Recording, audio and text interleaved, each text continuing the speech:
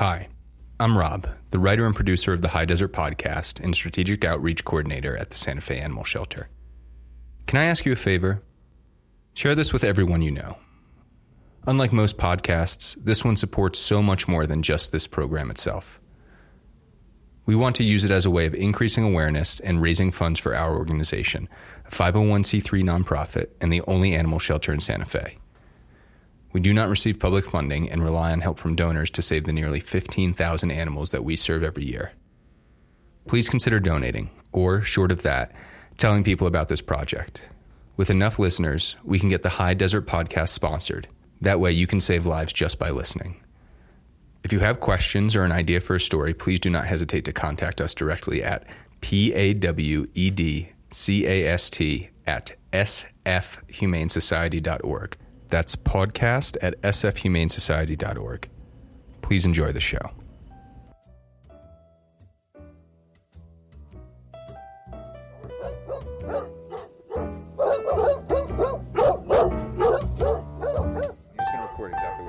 That's exactly what I need. Okay. We have Jelly. She is shy and reactive towards men, strangers, and to some degree dogs, but it's not that bad. All right, well, Buster, he's very jumpy, mouthy. He is very, very reactive. He's got a lot of energy. One of my personal favorites is Yuri. She is a little chihuahua. She came to the shelter and she was really shy. She was really afraid of new people and strangers. She's really blossomed and come out of her shell. So Sophie's Dill, she could be kind of like shy, I guess, in some ways, and she just likes to stall up a lot when you're taking her out to different yards and stuff, but she's just amazingly freaking cute to me. Those are some of our behavior team members. They are describing just some of the cases at Roddy's Rehab Center, the Santa Fe Animal Shelter's on-site behavior rehabilitation facility.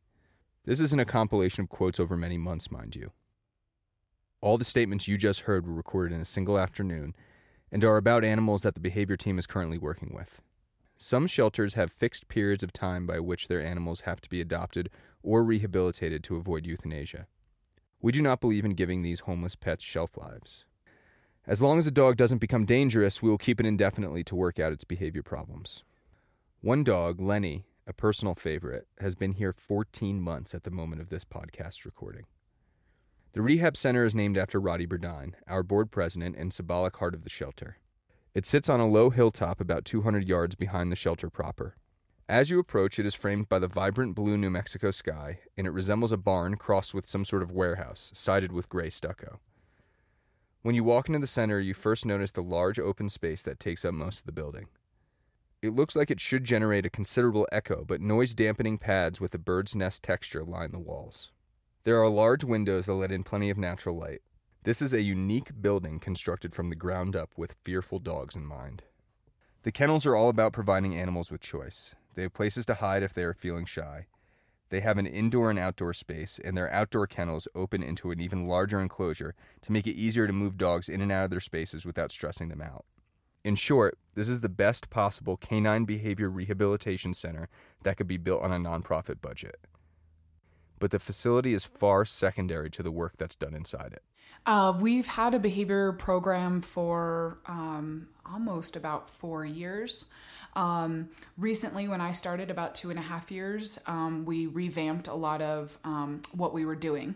Right before I started, that whole changing or shifting in the program itself was due to play groups. So Amy Sadler came out to the Santa Fe Animal Shelter and taught our behavior team how to do play groups for all of our shelter dogs. That's Hannah Padilla, our Director of Behavior and Training. If you listened to the podcast before, she is not new to you.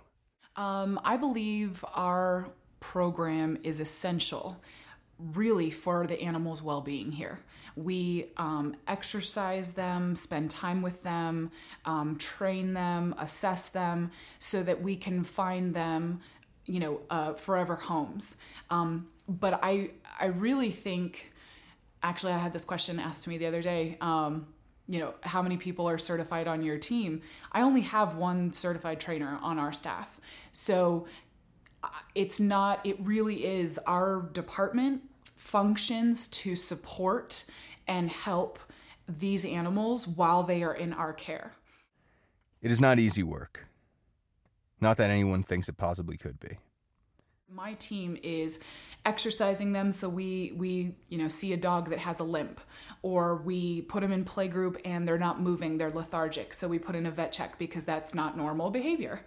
And I think all of this, work, regardless if we're certified trainers or not, is life-saving, because the amount of time that the animal has to spend in a kennel is difficult. And so when we go in and we walk them, we take them outside, get them fresh air, let them play with other dogs, let them sit in a dog pool full of water. That's really important, and it helps them mentally be able to cope with this environment. I asked Hannah how many people she has at her disposal to do all this work.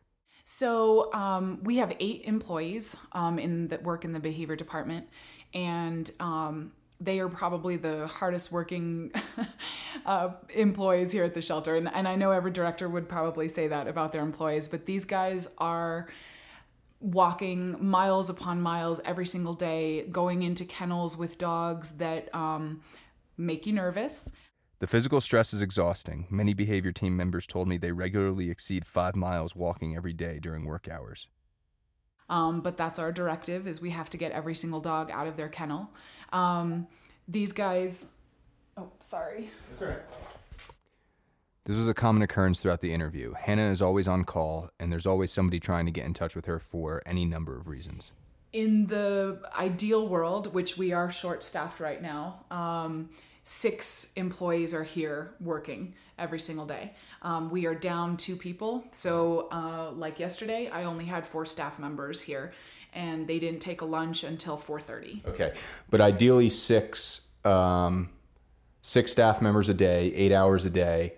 So that's 48 labor hours a day. Mm-hmm. And how many dogs are they handling total, roughly, generally? Roughly between 300 and 350 a day. 300 to 350 dogs across 6 people, 8 hours, 48 hours. Yes. So that just gives you a volume of the amount of people, or volume of the amount of work there is. Even if we take that minimum number, 300 dogs, that's 9.5 minutes spent per animal every day to take them out to playgroup, supervise them, and assess them. So in an ideal world, our schedule would go, we would have 6 employees come in at 8 o'clock in the morning. They would go down to adoptions to do playgroups for about 2.5 hours. Then they would move over to admissions and do playgroups and walks for about 2.5 hours. So roughly they would take lunch around 1 o'clock.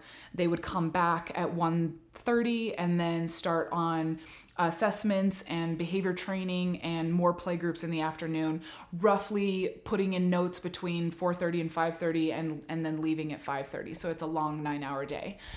But it sounds like there's a lot of wrenches that get thrown into the works. That's an ideal world, and that never happens.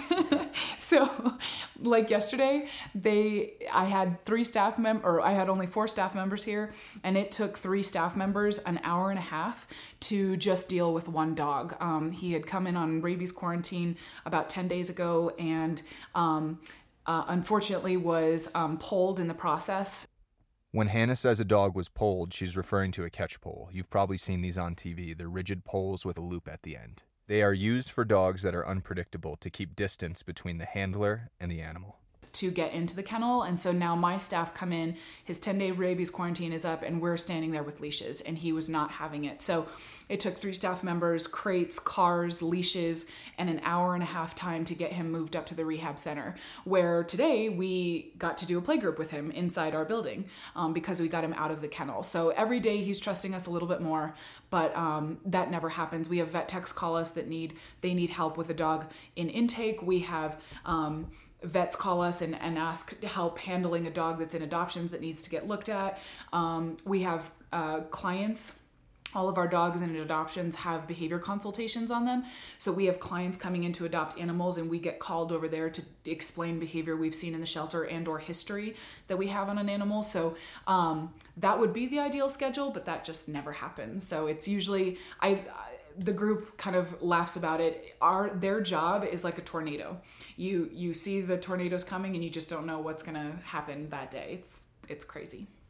I asked Hannah about the process of evaluating dogs to determine what kind of treatment they need. We're kind of at this impasse with our assessment process because right now, nationally, the ASPCA and tons of other organizations are doing research basically stating that our formal assessments, where you take an animal into a room for 20 minutes and you poke and prod them, is going to be true behavior seen in the adopter's home.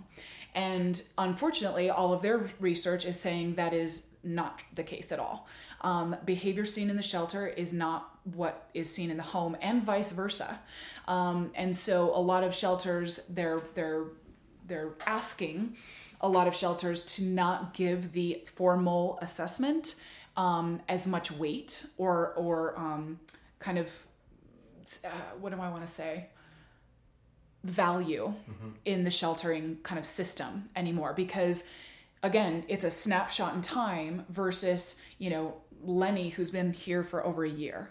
We want to kind of shift our assessment period. Instead of getting 20 minutes of behavior, we're going to accumulate their previous history.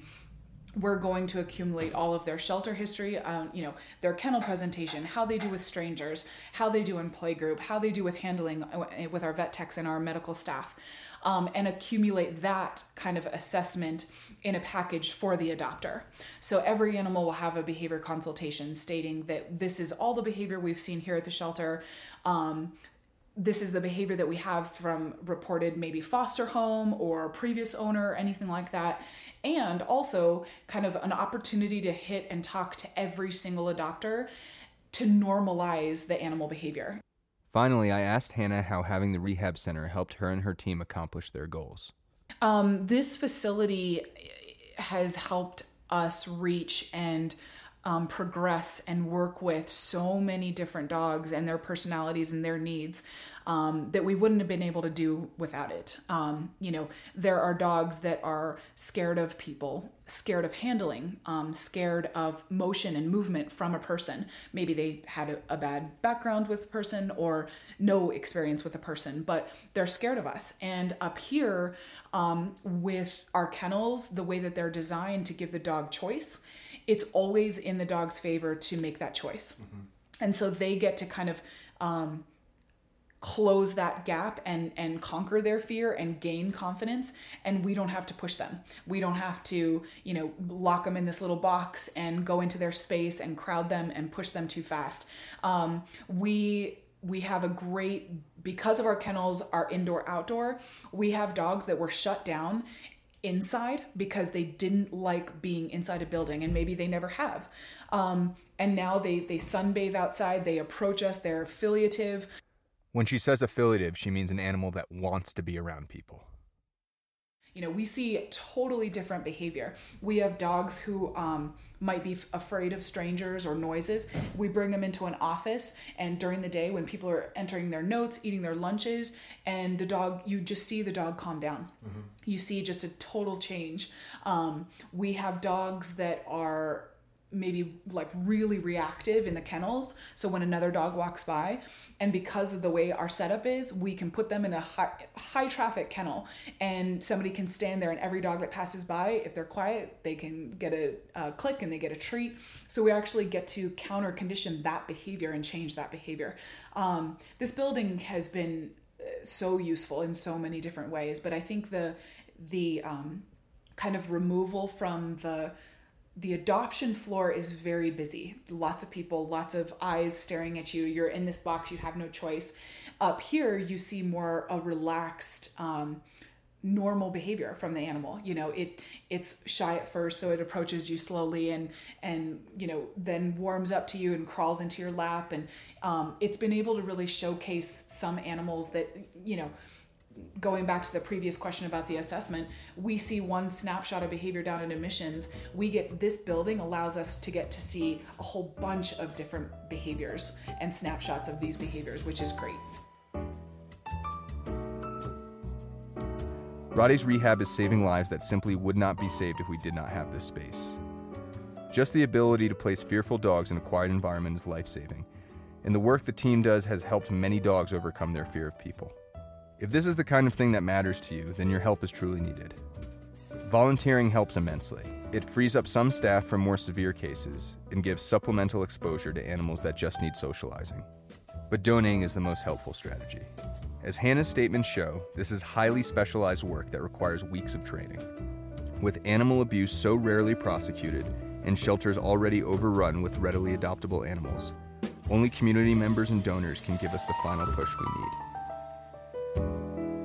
Thank you so much, podcast patrons.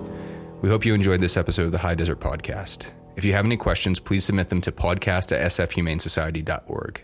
That's spelled PAWEDCAST@sfhumanesociety.org.